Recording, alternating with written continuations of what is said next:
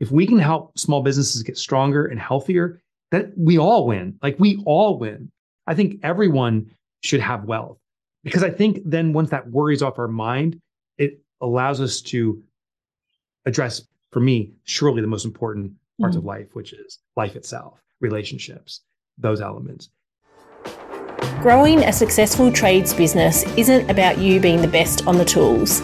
It's about how you profit, plan, prepare, and prosper so you can create a business that supports you and your family.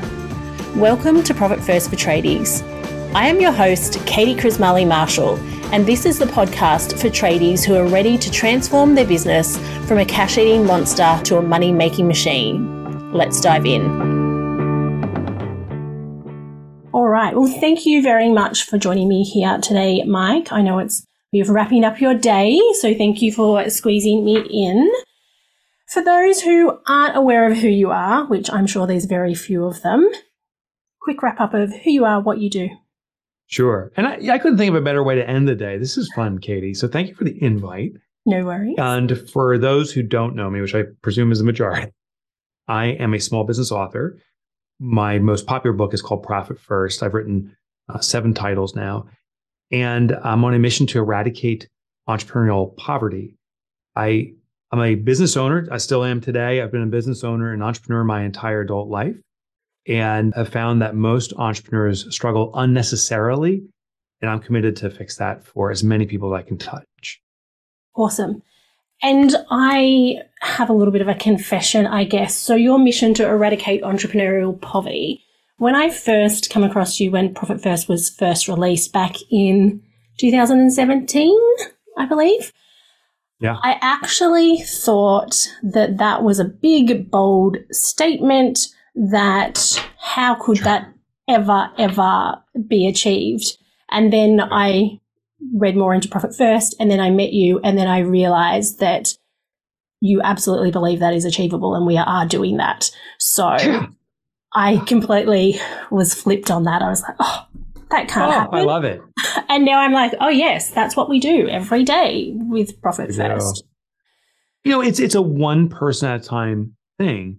And you, Katie, have written a book on this subject. And the impact that book has had is extraordinary. It's touched people that you may never have the privilege to meet in your life. And I've had the same experience with my book, and there's so many people moving this forward. There was some research that really touched me. There's 310, now I think it's 320 million small businesses globally. And the US measurement, US dollars, is $25 million in annual revenue or less represents a small business. I think it represents 95 or 96% of all business is small business. Like that is us. It is the economy. It's small business. Most of us are struggling. And there's been different research and so forth, but it's undeniable that most businesses don't succeed in a sustainably, financially healthy way. It's check to check survival. It's highly stressful. Ironically, it's the things that we aspire to have through a business, financial freedom, personal freedom, that we don't get. And I lived that for a long period of time in my own life. It became this reset. I've concluded, or for myself, perhaps for you, for most of the folks listening, maybe for all of us, I don't know, but I believe that the most challenging parts of our life can be a gift, and that we may draw a line in the sand and say, I'm never, ever going to allow this to happen to myself again, and I'm not going to allow it to happen to people that I come in touch with. Mm-hmm. That's why I'm so driven to eradicate entrepreneurial poverty, to get the message of Profit First and my other work out there so that entrepreneurs don't struggle. It's so unnecessary. Exactly. What I would also love is how long you worked on Profit First, the concept and the research before even writing the book and that process. Because what I feel some people think is all of a sudden you just write a book or you just do this thing. And right. It was really easy for you. And it was, you were lucky and all of those things. So I really love it, like a bit of an overview of a time frame. It wasn't just something you kind of plucked out of thin air. No. And Profit First is rooted in established mechanisms. It's just a new flavor of something that works in the past. I find most of the profound ideas on this planet are ideas that have proven to work and are reestablished in a new way that serves in a new way. So it's rooted in the pay yourself first principle that's been around since BC. When you have income, take a portion of that money, hide it away for your future, and what's left over is what you live off of. And repeat. Well, I was like, oh, that's one process and others that I can translate into business applications and service. Well, it was in 2008 that I really went through my own financial purgatory. I lost all my money out of arrogance, ignorance. And there's more to it, but I won't belabor the story. But what I endeavored was I got to figure out how to fix myself financially, personally. And I also realized, my gosh, if my business is not financially healthy, how can I personally be financially healthy, or vice versa? If my business is financially strong, but I'm personally struggling, I'm going to siphon that from the business. So I need to get both right. So 2008, I started to play with the system. I codified it, meaning I broke it down into bite-sized pieces so I could understand, but also teach it. Wrote an article for the Wall Street Journal. I don't remember when that came out, but let's say it was 2010. Further test the system. It was around 2017, the book comes out. So this is a process for me experimenting with it, which actually even started before 2008. My first book, which was The Toilet Paper Entrepreneur in 2008, I already talk about the profit first principle. It's referenced in that book. But I already started to teach it, but at a very basic level. I hadn't wrapped my hands around it. For most of the books I write, it takes me minimally 5 years of research, testing, modifying, and then documenting. Profit First may have been the 10-year one. I can't wrap my hands around it exactly, but it's a long process. One thing that's interesting is some people come to me and I used to feel, oh my gosh, if I start sharing this, like I wrote the article in the Wall Street Journal or whatever, someone else is going to grab it and then they're going to run with it. And that's that possibly could happen. But what I find is most people are working on their own stuff. Yeah, they're glomming and taking ideas elsewhere. That's what I did. I researched out what worked for eons and how do I translate that. But ultimately, when it comes out from our voice, when you really have to figure out the entirety of the system and put it in a book and have all the elements work together, rarely someone else is going to rip that off. It's hard to. They may rip it off after the book's produced, but in the production. So I've become pretty confident in sharing what I know as I go along.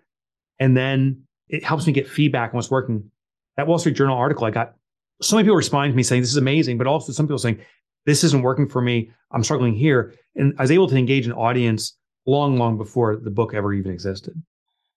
And I think that's really key, that business owners also fall into the trap that they make a change in their business and it should have an immediate effect and everything is solved.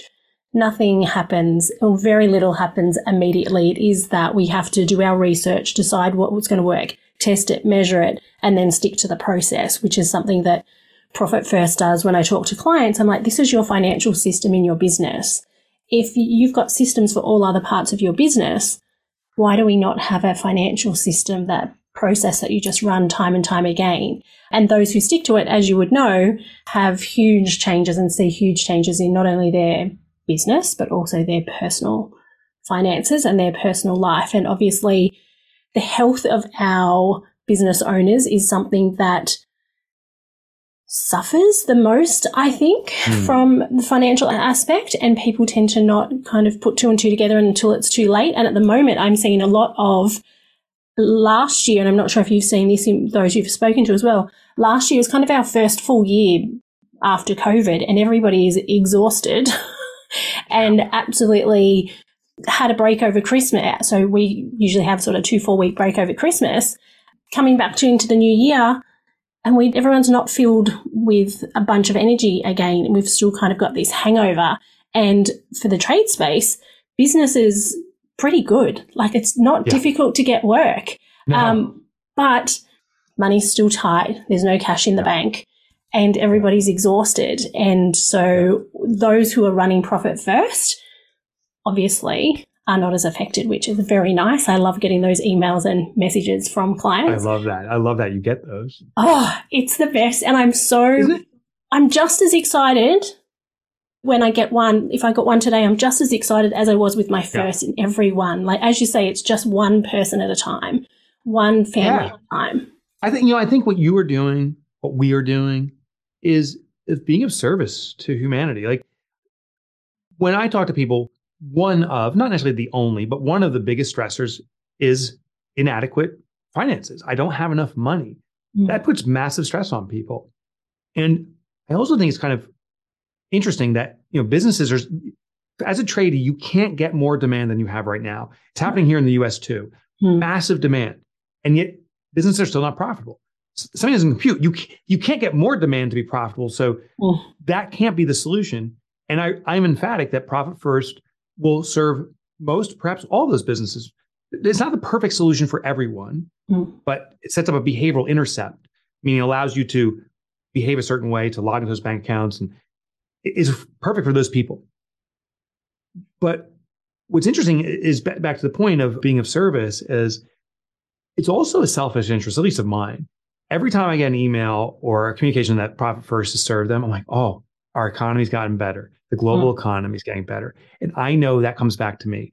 You and I and all of the other Profit First professionals who are helping the world in this. If we can help small businesses get stronger and healthier, that we all win. Like we all win. And I know it's so grand to say we're saving the world, and I actually avoid those terms, but we are impacting the world.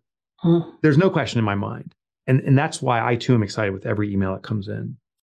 And I'm not sure if you're the same, but for me also, the thought of never knowing how many people I actually impact really excites me. Like there'll be a whole bunch of people who read my book or your book and implement it themselves, and they will never reach out to me, and they may not mention it to, I may not come across that feedback.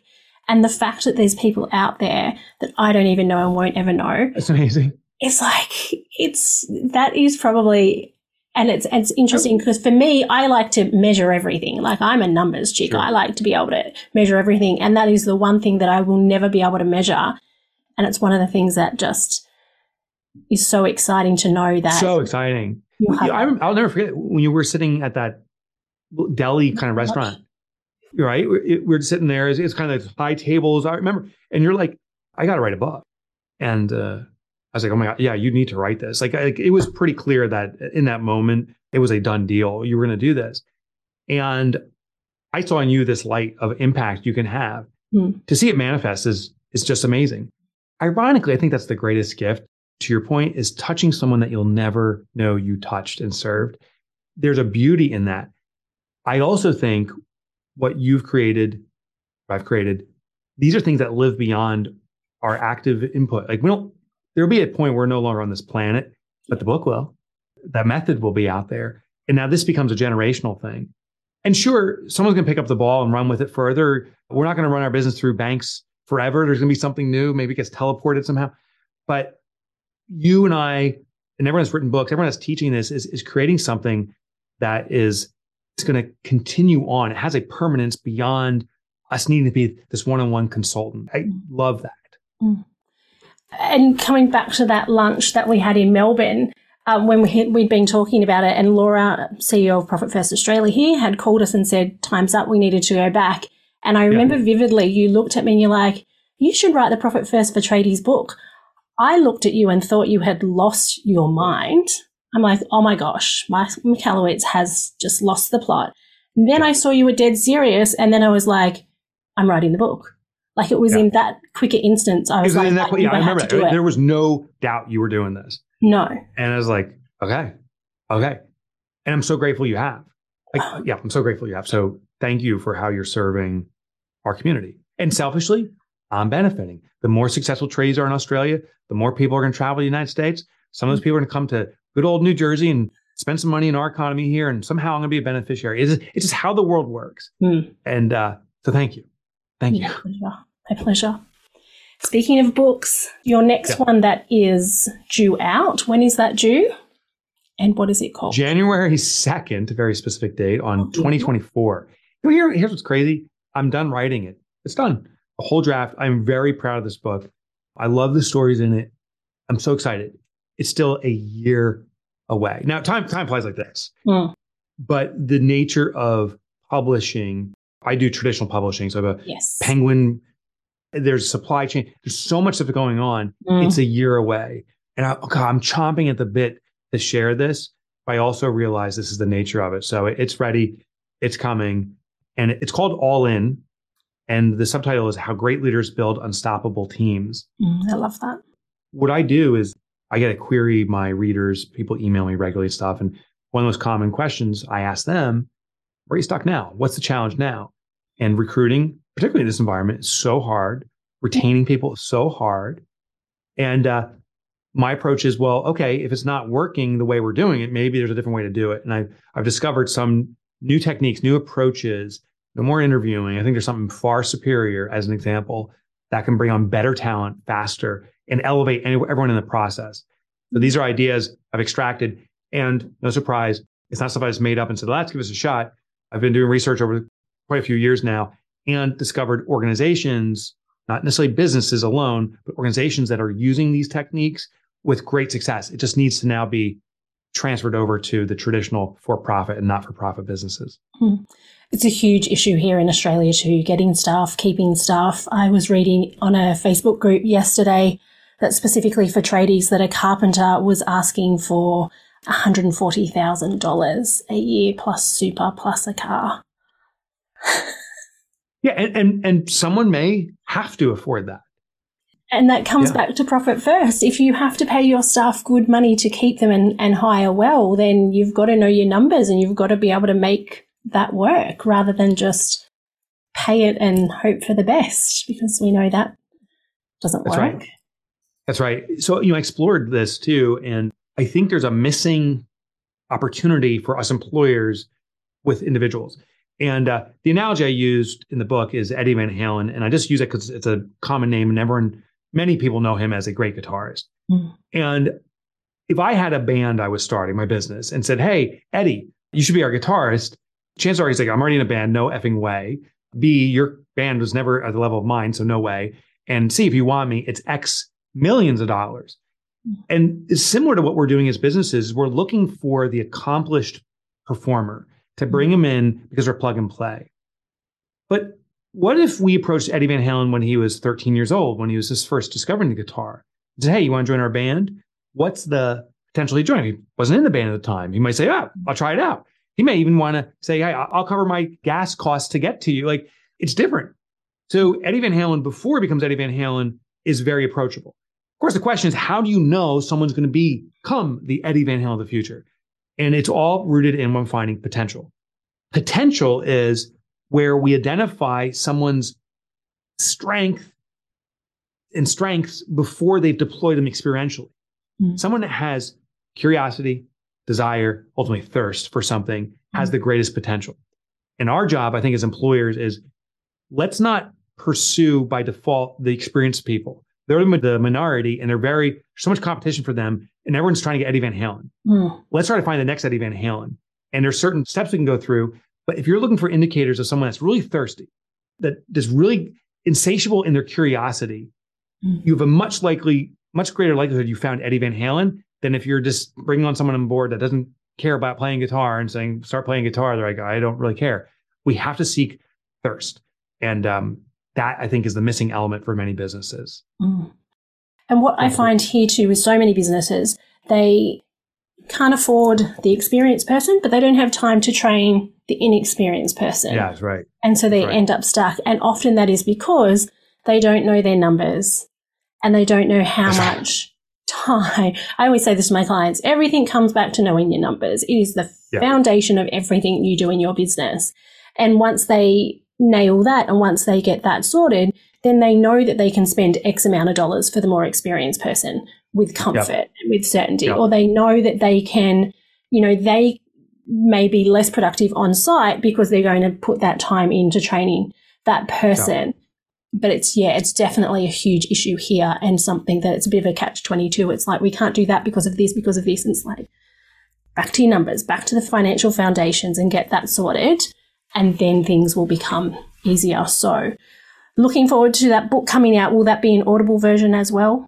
Oh, of course. Yes. Awesome. Yeah. My tradies love it. There'll be bonus content in that too when I do the reading. I already have it queued up. Oh, awesome. That's really good. Cool. I had asked my Facebook group. So I've got a Facebook group. We've got over 2,000 tradies and tradie partner and wives in there. And so I asked them a couple of questions to ask them to ask me some questions to ask you. And one of the ones was, what was your favorite story or one of your favorite stories of transformation from a Profit First client that you've received? It came out of Australia. I guess there's on the outskirts of Canberra, I think is a rural area. At least that's what I understand. Yes. There was a husband and wife. This is years ago. Who emailed me, and they raise horses. I don't know if they're for work or for pleasure or for racing. They raise horses. And they said their business revenue was great. There was no profitability. And they said, we deploy profit first and transform their business, which was wonderful. But then it was the backstory. And they said, we were on the verge of divorce. And if they can point to anything, they said it was because they were constantly arguing about the finances.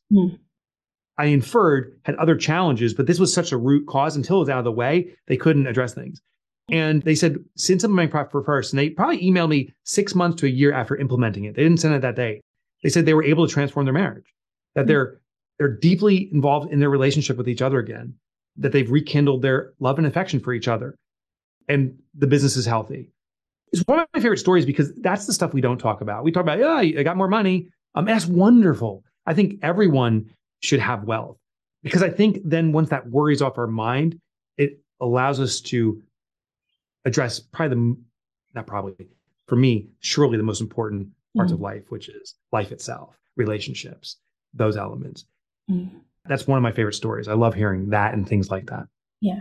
And I see a lot of clients come to me when their partner or wife has just had a baby or is pregnant, and they realize that time is precious and that they can't be arguing over money and that they need to do something about it. So I find that's one of the times where people reach out, because they know that their kids will grow up in a flash and they just can't afford to be working 6-7 days a week, 10, 12-hour days. So yeah, that's a perfect example. Awesome.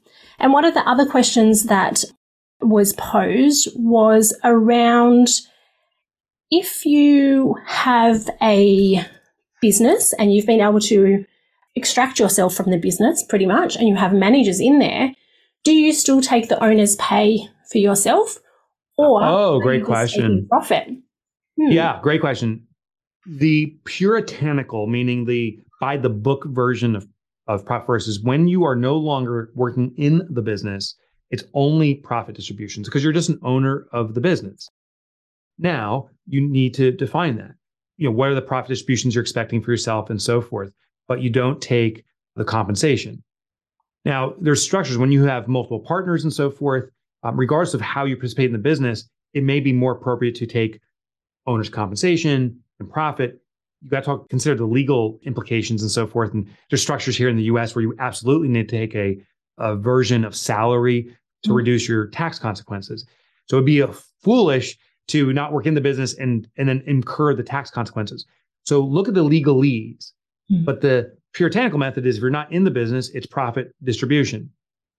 In the book, for many businesses, as they grow in revenue, the owner ideally is less and less involved in the operations. In the beginning, it's necessary when you're a micro enterprise, but you get to a certain size, the best thing you can do for the business is get out of the business, focus on strategy.